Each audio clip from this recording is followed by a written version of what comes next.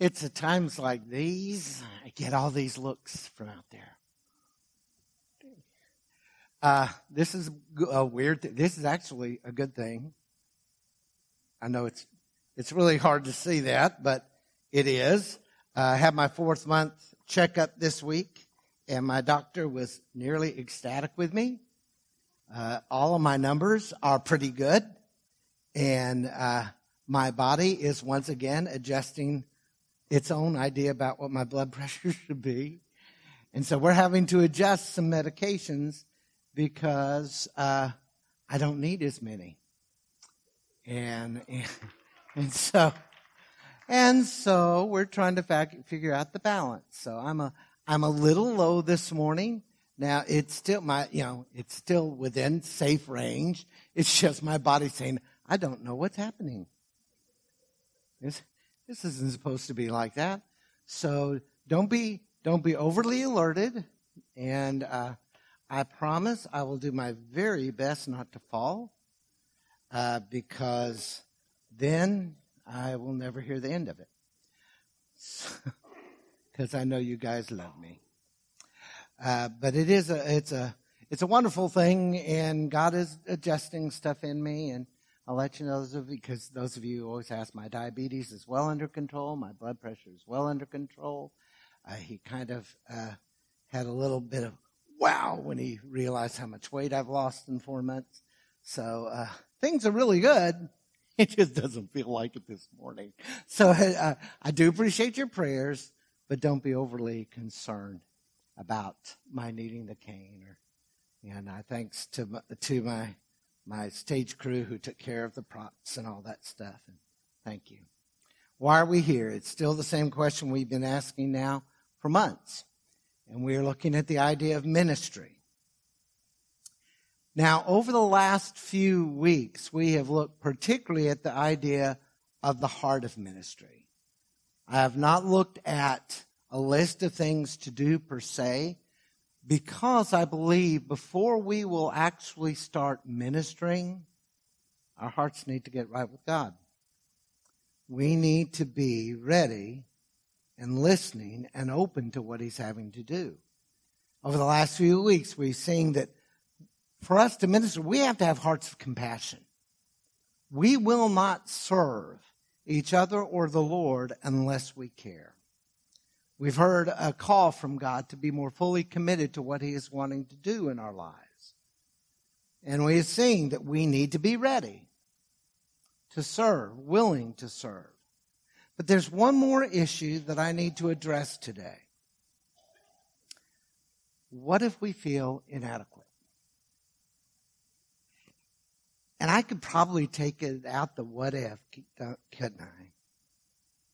When I look at myself, when you look at yourselves, has it ever struck you that you're just kind of a hopeless case for ministry? You don't really know what to do. You don't know what to say. You're just trying to find out. You keep telling me I should be ministering, but I don't know if I'm able. Well, there's a phenomenon that is known as the fraud syndrome. And the fraud syndrome happens in a lot of different people at different times in life, but essentially it is this. I'm afraid that one day you'll find out who I really am, and you'll think I'm a fraud. You'll decide I really shouldn't be here. You'll decide I pulled it off, and everybody has looked at me and think everything's okay, but I know what's inside of me and what isn't. And we begin to think we're really not able to do what God is calling us to do. Casting Crowns had a song about shiny, happy people that were living under a steeple and putting our faces on at church. Sometimes the reality is we just feel inadequate. And I would be willing to bet that there are more than a few people that are here today, even in this small congregation, who have felt,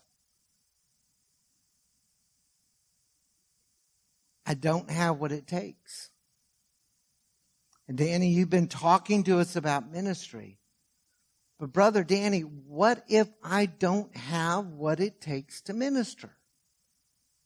What if I don't have anything to offer? I can't think of a thing. I don't know how to deal with this.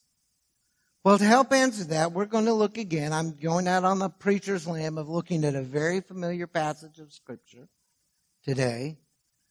In fact, the miracle we look at today that Natalie's already read from, John, it is the only miracle apart from the resurrection of Jesus that shows up in every gospel, which ought to tell you how important it is. Now, we've gotten so used to the story, we may have lost the wonder of it all. But in our text, as we look at the heart of what is happening here, Jesus challenged his disciples to trust me, which is essentially what this is all about, can give us some insight into the question, what if I don't have what it takes? So let's take a look at the book Gospel of John, chapter 6, the feeding of the 5,000, verses 1 through 13. If you would, please stand. Hear the word of the Lord. Listen with both ears, with all of your heart. Sometime after this, Jesus crossed to the far shore of the Sea of Galilee, that is, the Sea of Tiberias. Let me just give you two fill-ins. Chapter 5 is filled with all sorts of miracles and wonderful works of Christ. And most scholars look at that little phrase, sometime after this, and have suggested it may be up to 6 months after all of the events of chapter 5. And now Jesus is taking his crew to the northeastern shore of Galilee. It's called here in John the Sea of Tiberias because John has readers in Asia Minor who may not know anything about the Sea of Galilee. It was renamed after a city that was named in the honor of the Emperor Tiberius. So it's been some time, and Jesus is drawing aside. But a great crowd of people followed him because they saw the signs he had performed by healing the sick. Then Jesus went up on a mountainside and sat down with his disciples. The Jewish Passover festival was near. When Jesus looked up and saw a great crowd coming toward him, he said to Philip, "Where shall we buy bread for these people to eat?" He asked this only to test him, for he already had in mind what he was going to do. Philip answered, "It would take more than a half year's wages to buy enough bread for each one to have a bite." Another of his disciples, Andrew, Simon Peter's brother, spoke up. "Here's a boy with 5 small barley loaves and 2 small fish, but how far will they go among so many?" Jesus said, "Have the people sit down." There was plenty of grass in that place, and they sat down. About 5,000 men were there. Jesus then took the loaves, gave thanks, and distributed to those who were seated as much as they wanted. He did the same with the fish. When they had all had enough to eat, he said to his disciples, "Gather the pieces that are left over, let nothing be wasted." So they gathered them and filled 12 baskets with the pieces of the 5 barley loaves left over by those who had eaten. May God bless the reading of his word. You may be seated. This is a powerful story, and you know it well, and I fully know that your minds may have already disengaged. I know all that has to be said about this. But we'll see. In this passage, Jesus used a little boy's 5 loaves and 2 fish to feed a multitude. And that's an impressive act at any moment in time. But how many of you have taken 5 loaves and 2 fish and fed 5,000 plus people? Okay. So when we hear this, we can be disengaged because we don't see that kind of thing. But folks, when I look at this text, what I see is we need to stand ready to use whatever we do have for real ministry. We need to be ready to hear our Lord and Savior as He is calling us to serve. So how do we come to that kind of readiness? How do we come to a place where we serve? Well, we're going to learn some truths from this text that will guide us. And at least one of those truths is not pleasant to hear. So you ready? Because I'm going to start with that first. We don't like this. We don't want to admit it. We don't want to own it. But the reality is, folks, the task is too big on our own. And that goes against our human ego like crazy. I can take care of myself. I can take care of what I need to. No. This is a truth that we need to grab hold of at some point in time. When you look at the disciples, they were overwhelmed by Jesus' command to feed the multitude. They've gone to the northeastern shore for essentially what was meant to be a retreat between Jesus and the 12. But along the way, as they're getting ready to go, someone hears, someone sees. They remember everything Jesus has done, and a crowd gets worked up. Something special is about to happen. So while Jesus and the men are going across the sea, a crowd starts forming, skirting the edge of the Sea of Galilee to get where they're going.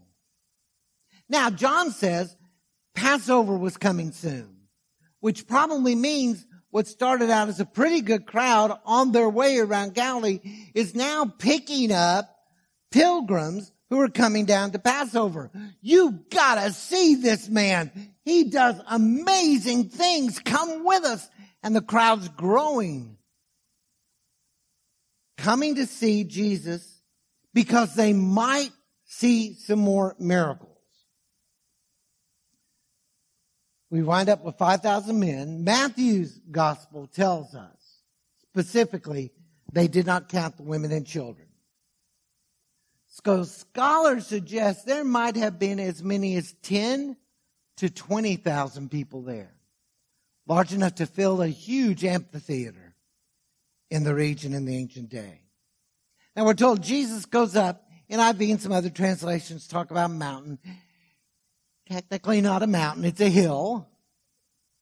There's a sloping area that leads to a plateau in the region we believe that's took place. Jesus is now sat down, which was a sign it's teaching time. See, technically, if we really did this like Jesus, I'd be seated every week. And you guys would be standing, so I know that won't go over well, so we'll stick with what we've got. He's ready to teach, and we're told he looks up and he sees this crowd. Now remember, those of you here last week, I told you there are different words for see and to look in the Bible. This one means Jesus looked up, gave an intense observation, and knew what was happening. And he's going to use it. He's going to use it to teach his disciples something important. Tony Evans made this statement. Teachers give students tests to allow them to apply what they've learned. When God tests us, he grants us opportunity to apply spiritual truth to the challenging circumstances we face. And then he said, with thousands of people, hungry people gathering, he gives Philip a pop test he will never forget. And there are two disciples singled out. Philip operates as the go-between Jesus and the rest of the disciples. Jesus looks at him, and we know that Philip was from Bethsaida, and Luke identifies the spot near Bethsaida. So Philip's from there, and Jesus looks at him, where are we going to buy bread? And when Philip gives his answer, it is absolutely clear this is hopeless, Jesus. We can't do it, Jesus. It's impossible, Jesus. And then Andrew. And we like to point out with Andrew that every time he's mentioned in the Gospels, he's bringing somebody to meet Jesus. And he did bring somebody, a little boy. But it is absolutely clear when Andrew brings that boy to Jesus, He's as hopeless as Philip is. Nothing can be done here. And when you look at all four Gospels, it becomes clear the entire disciple band, as far as they are concerned, are saying this is a hopeless situation and there is no way that it can be fixed. They are starting off with the understanding we can't do anything. And we're not that far away, are we? When we see the needs around us, it can seem they will never be met. Get ready, because the needs are many and disturbing, and I've just picked some. As of January 2020, Mississippi had an estimated of 1,107 people experiencing homelessness on any given day. Over 1,000 people. And according to the United States Interdependency Council on Homelessness, 75 of those represent family households. 68 were veterans. 51 were unaccompanied young adults from 18 to 24. And 146 out of that 1,000, every single day, 146 are experiencing chronic homelessness. They're going to be among those who are counted every single day. Hunger. Hunger is an issue in Mississippi. And extratable.org, you might want to check that site out. They're trying to find how do we help. Hunger affects over 600,000 people living in Mississippi all the time. 121,000 of those are children. Domestic violence is a crime that occurs when one person in a relationship seeks to maintain control to the other by physical, verbal, emotional, sexual, or financial abuse. According to statistics across the land, 1 in 4 women and 1 in 12 men will be subjected to some form of domestic violence during their lifetime. And then here's the one that breaks my heart at a completely different level. 50% of the people in Biloxi, where we serve, 50% of people living in Biloxi have no religious affiliation at all. Get a hold of that, folks. 5 in 10, no connection. 1 in 2, no connection. 50% have no connection. And the truth is, many of those non-church people have never been churched. They've never had a relationship with the Lord. And listening to those kind of statistics, folks, that can give us a sense of no hope. We are one small church. You are one individual in that church. When you start looking at the needs of this world, it's not hard to understand why we would come to a place. This is hopeless. But we need to remember something that the disciples had completely forgotten. We must always remember that we are never alone when Christ calls us to serve. The disciples had to learn Jesus was able to accomplish what needed to be done even if they weren't. And we need to understand, while we cannot take care of every need out there, our Lord assures us, you and I, we really can have an impact on this world. If we will remember, we are not alone. If it was just left up to any one of us, well, we probably wouldn't get much, if anything, done. But if we understand that the hurt and the pain in this world is at such a huge level, we need God's aid, we need God's help. If we will know that, then we can know that He will enable us to minister.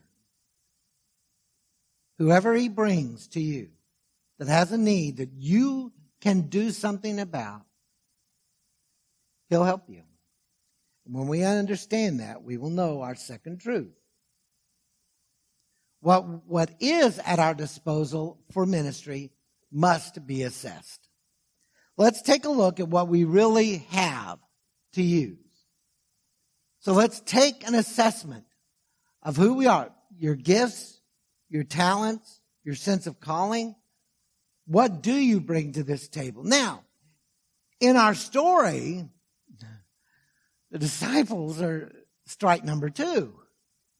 Because the disciples looked at what was available and were still defeated. Still were defeated. When Jesus asked Philip, where are we going to buy bread? Will you notice all he asked Philip, where are we going to buy bread? At that point, Philip answers, and it almost sounds like a small rebuke, doesn't it? Jesus, even if there was a place that had that much bread, we don't have almost half a year's wages, 200 denarii, anywhere from 6 to 8 months' wages for the average working man. And Philip knows Judas doesn't have that much in the money bag. You are asking us something that is crazy. What do you mean? Where are we going to buy bread? There are no bread stores in Bethsaida that can handle this crowd. And there's no money in our pockets that can handle it. And then Andrew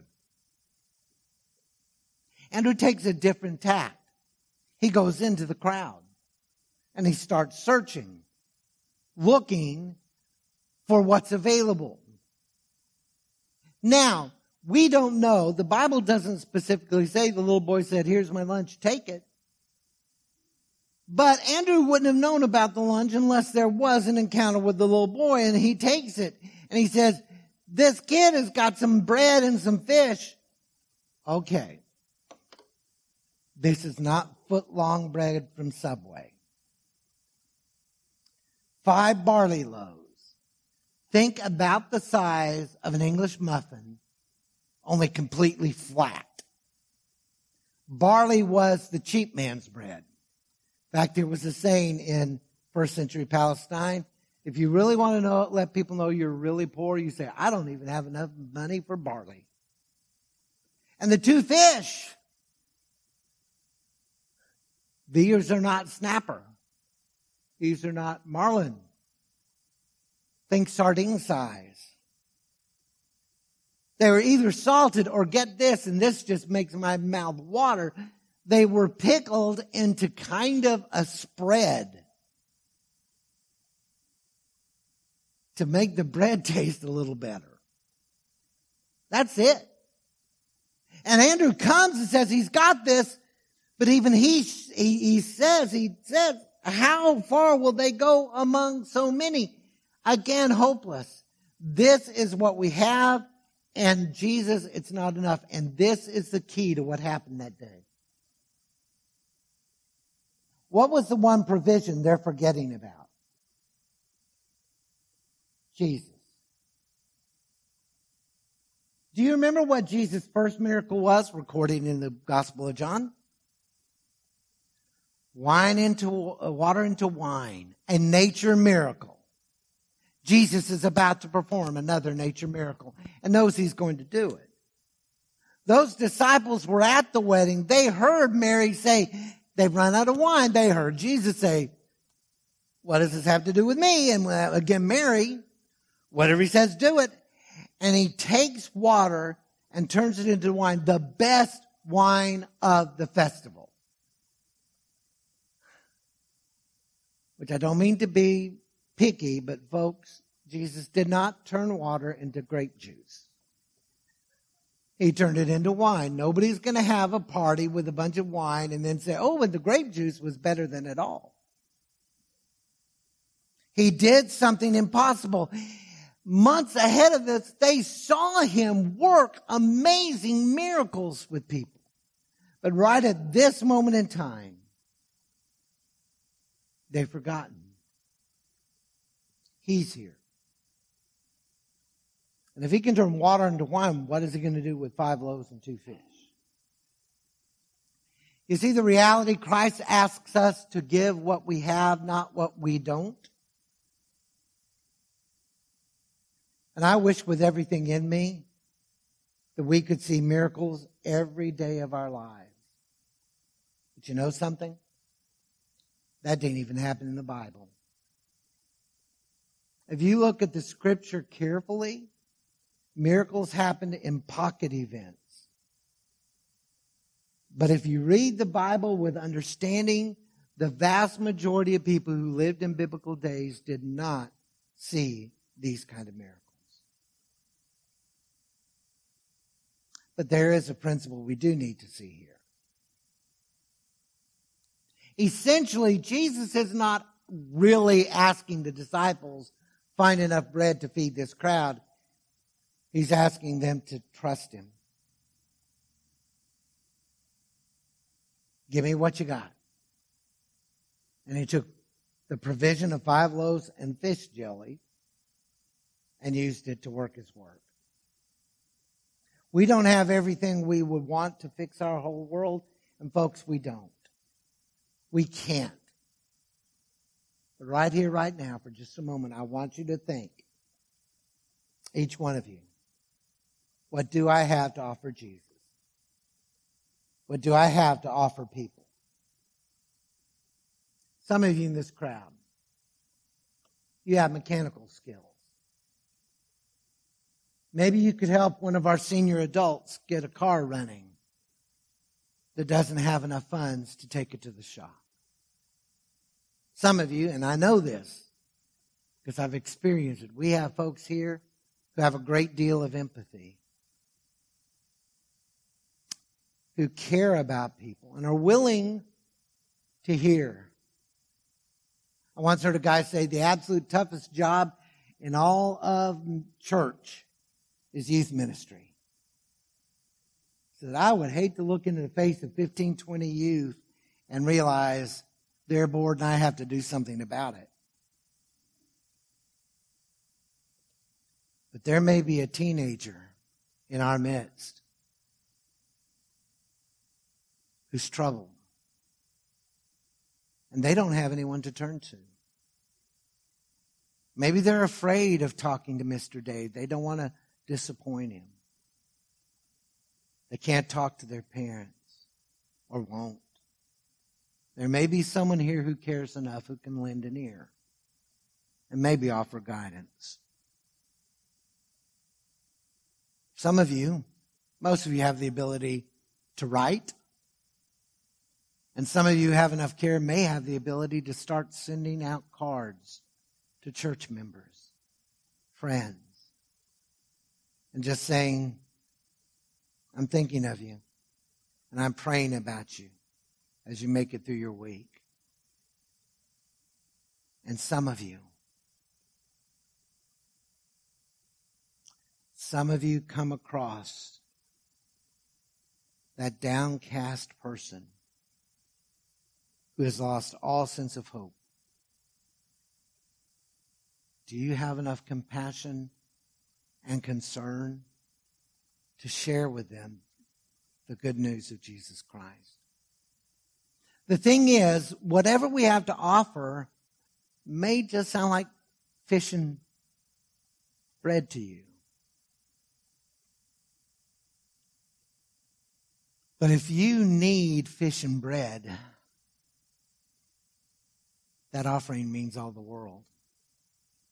Chuck Swindoll talked about an old lady, an elderly woman who, she was a widow. She was restricted in her activities and she wondered what she could do to help.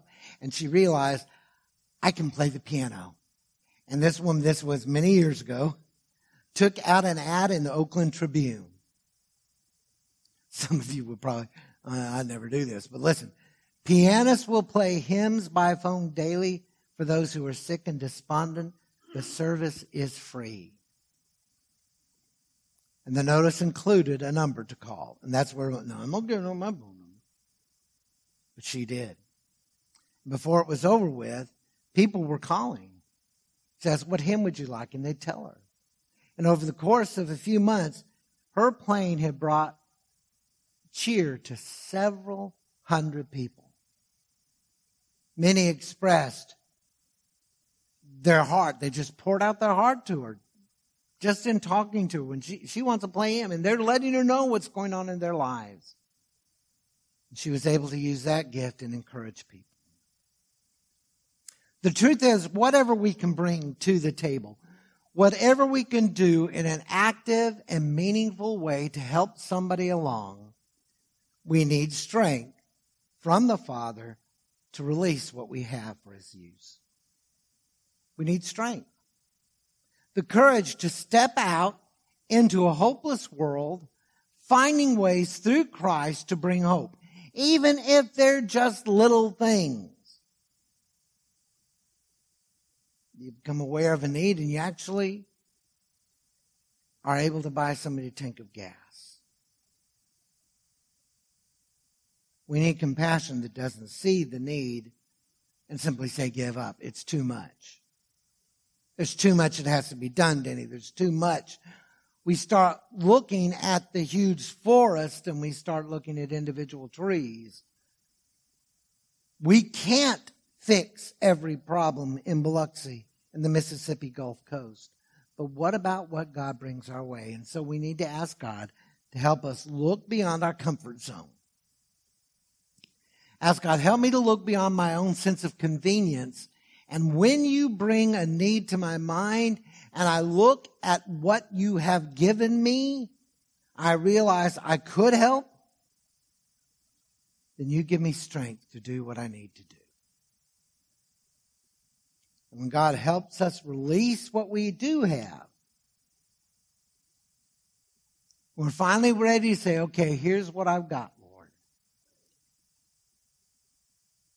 We need to trust that God will bless what we give for ministry. Whatever we give. I bring you back to a miracle we know oh so well. We lose the wonder of it. Jesus used 5 barley loaves and 2 fish to feed a multitude. Okay, if you want to bet, He used Ritz crackers and sardines to feed a multitude. Now, they bring Him what they have, and Jesus tells His disciples, have the people sit down. Now, technically, they were reclining. In first century Palestine, they would lie on their side, prop themselves up with a hand, and eat. Get them ready. Mark's gospel tells us they're divided into groups of 50 and 100, and that's some pretty smart logistics. Because you can keep track on the people who are fed, and you can know where to collect the leftovers. And then He gave thanks for 2 fish and 5 barley loaves. Thank you, Father. And the miracle began. We don't know technically how it happened. Some picture Jesus just breaking off little crumbs and putting it in baskets.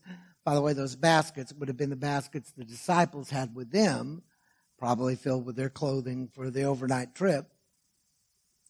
And as He broke off little bits, it just kept breaking off. We don't know, but however it took place, when it is all said and done, the Scripture says everybody had their fill. And one of the craziest explanations I've ever heard is a bunch of Jewish people would not have gone out on the field without their lunches, just like that little boy. And they're probably so selfish they don't want to help. Most likely they would have been carried them in their long sleeves, kind of like a basket they're wearing. And as the basket goes by, they dump their food in and then get a little bit out. I think Jesus worked a miracle of nature. And when it was over with, 12 basketfuls of leftovers are taken up. I love somebody called it 12 doggy bags for 12 disciples.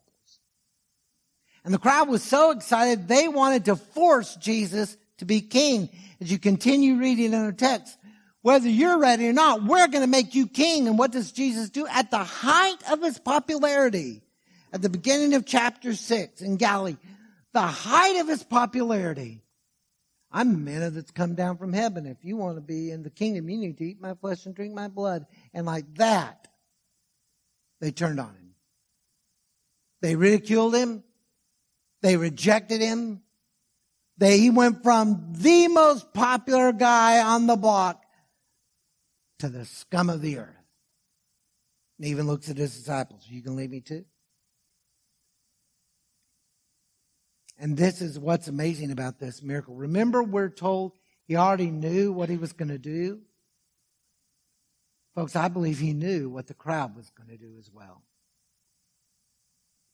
And he fed them anyway. When we look around and we look for people to help, to hope they will come to our church, we have no idea what service is about. Service is helping whenever you can, however you can, with what God gives you, regardless of how the people respond to your help. So if we understand this, if we learn to trust God as we serve, amazing things can happen. I picked on the disciples a lot, but I want to bring something important to you. They had no clue what Jesus was doing. They had no hope that he could do anything at the moment. This was hopeless. But the really great thing about this story, they obeyed him. Have you ever just stopped to think about that? Jesus, nothing can be done. But we'll do what you're telling us to. Even in their hopelessness, they ultimately trust him to do something. And as a result, we're part of what God did that day. We may not always understand the why or how of God's work, but we need to learn to trust. That person you sent a card to might have been without their last ounce of encouragement. And they go to the mail and they see a card and thinking about you. That person who needs help getting their car going may be so excited about it, their little car is now the taxi for all of their friends, taking them to the grocery store, into the hospital. That teenager who's confused and conflicted may actually have some hope because somebody cared enough to really hear. And that lost soul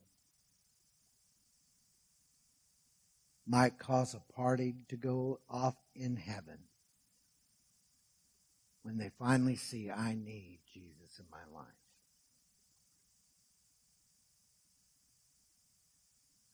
I believe that we need to trust God for the courage to try and do what can be done. I have two choices, basically. I have the choice to live my life by looking at all the things I cannot do, at all the things that are wrong with this mixed up world, and become idle to the point of just existing. Or I can choose to ask God for the courage and strength to do what I can do. Little acts of love and compassion that may not seem a lot to me, but will touch hearts. And that choice is mine and that choice is yours. Will you stand up and learn to trust and proclaim your trust through the actions? By the grace of God, I do have what it takes to minister. Listen to that, folks. By the grace of God, in Christ, I do have what it takes to minister. Whatever your gift, whatever your calling, and I will remind you, The Word of God says, if you're a child of God, you have a gift. And when you tell me you don't, well, you have to take that up with God and His Word. I do have what it takes. I can shine the light into the darkness. Kyle Eidelman wrote, when I started a new church in Los Angeles County, California, I found that I was overwhelmed by pressure and stress. He said I was working more than 70 hours a week. My wife would ask me to take a day off, and I would say, I can't. I wasn't sleeping at night, so I began taking sleeping pills. When the church was about a year old, I woke up in the night, and I had this strange sense that God was laughing at me. As I lay in my bed, I wondered, why is God laughing at me? That's not the response you want from God, is it? Why is He laughing? He said it would take 5 years before I finally had an answer to that question. And here's how it happened. When we moved into our current house, I saved the heaviest piece of furniture for last, the desk from my office. As I was pushing and pulling the desk with all my might, my 4-year-old son came up and asked if he could help. So together we start sliding it across the floor. He's pushing and he's grunting as we lurched our way along. After a few minutes, my son stopped, looked up at me, and said, Dad, you're in my way. And then he tried to push the desk by himself. Of course, it didn't budge. Then I realized he thought he was doing all the work. He says, I couldn't help but laugh. And the moment I started laughing at my son's comment, I recalled the middle of the night incident, and I realized why God was laughing at me. I thought I was pushing the desk. I thought I was in control. He says, I know that's ridiculous, but instead of recognizing His God's power and strength, I started to think it all depended on me. For us to realize that each one of us in this room can actually do ministry. You are very different people in many ways. You've got different gifts, different talent. Each one of you can do something for the kingdom of God. So we need to know, if I'm going to do something, I need God to help me. If I'm going to do something, I need to honestly look at what He has gifted me and gave me talents for so that I can do something. Then we need to learn. When I start even my little loaves and fishes, somebody's life is going to be touched. Each one of us here has a task to perform in the body of Christ. And the reality is, if you refuse to do your part, I refuse to do mine, the effectiveness of Christ's church is hampered. So today, I'm asking you, go ahead and bow your heads before the Lord. Be honest with God. Open your heart to Him. Help me become the minister You called me to be. Start looking at the needs around you. Some within this church. There's some things that we need to be done, and we need someone willing to do it. Start looking at the world around us. And ask God to give us the strength and courage to trust Him. Trust Him to supply the need and grace you will need to get the job done. So today, I'm calling each and every one of you who know Christ, each one of you, whether you are a member of this church or you're away from your home church today, ask God, help me to become an active member of the body of Christ. Bring what you have to the Lord. And then get ready to be amazed that God can take your gifts and use it to His glory.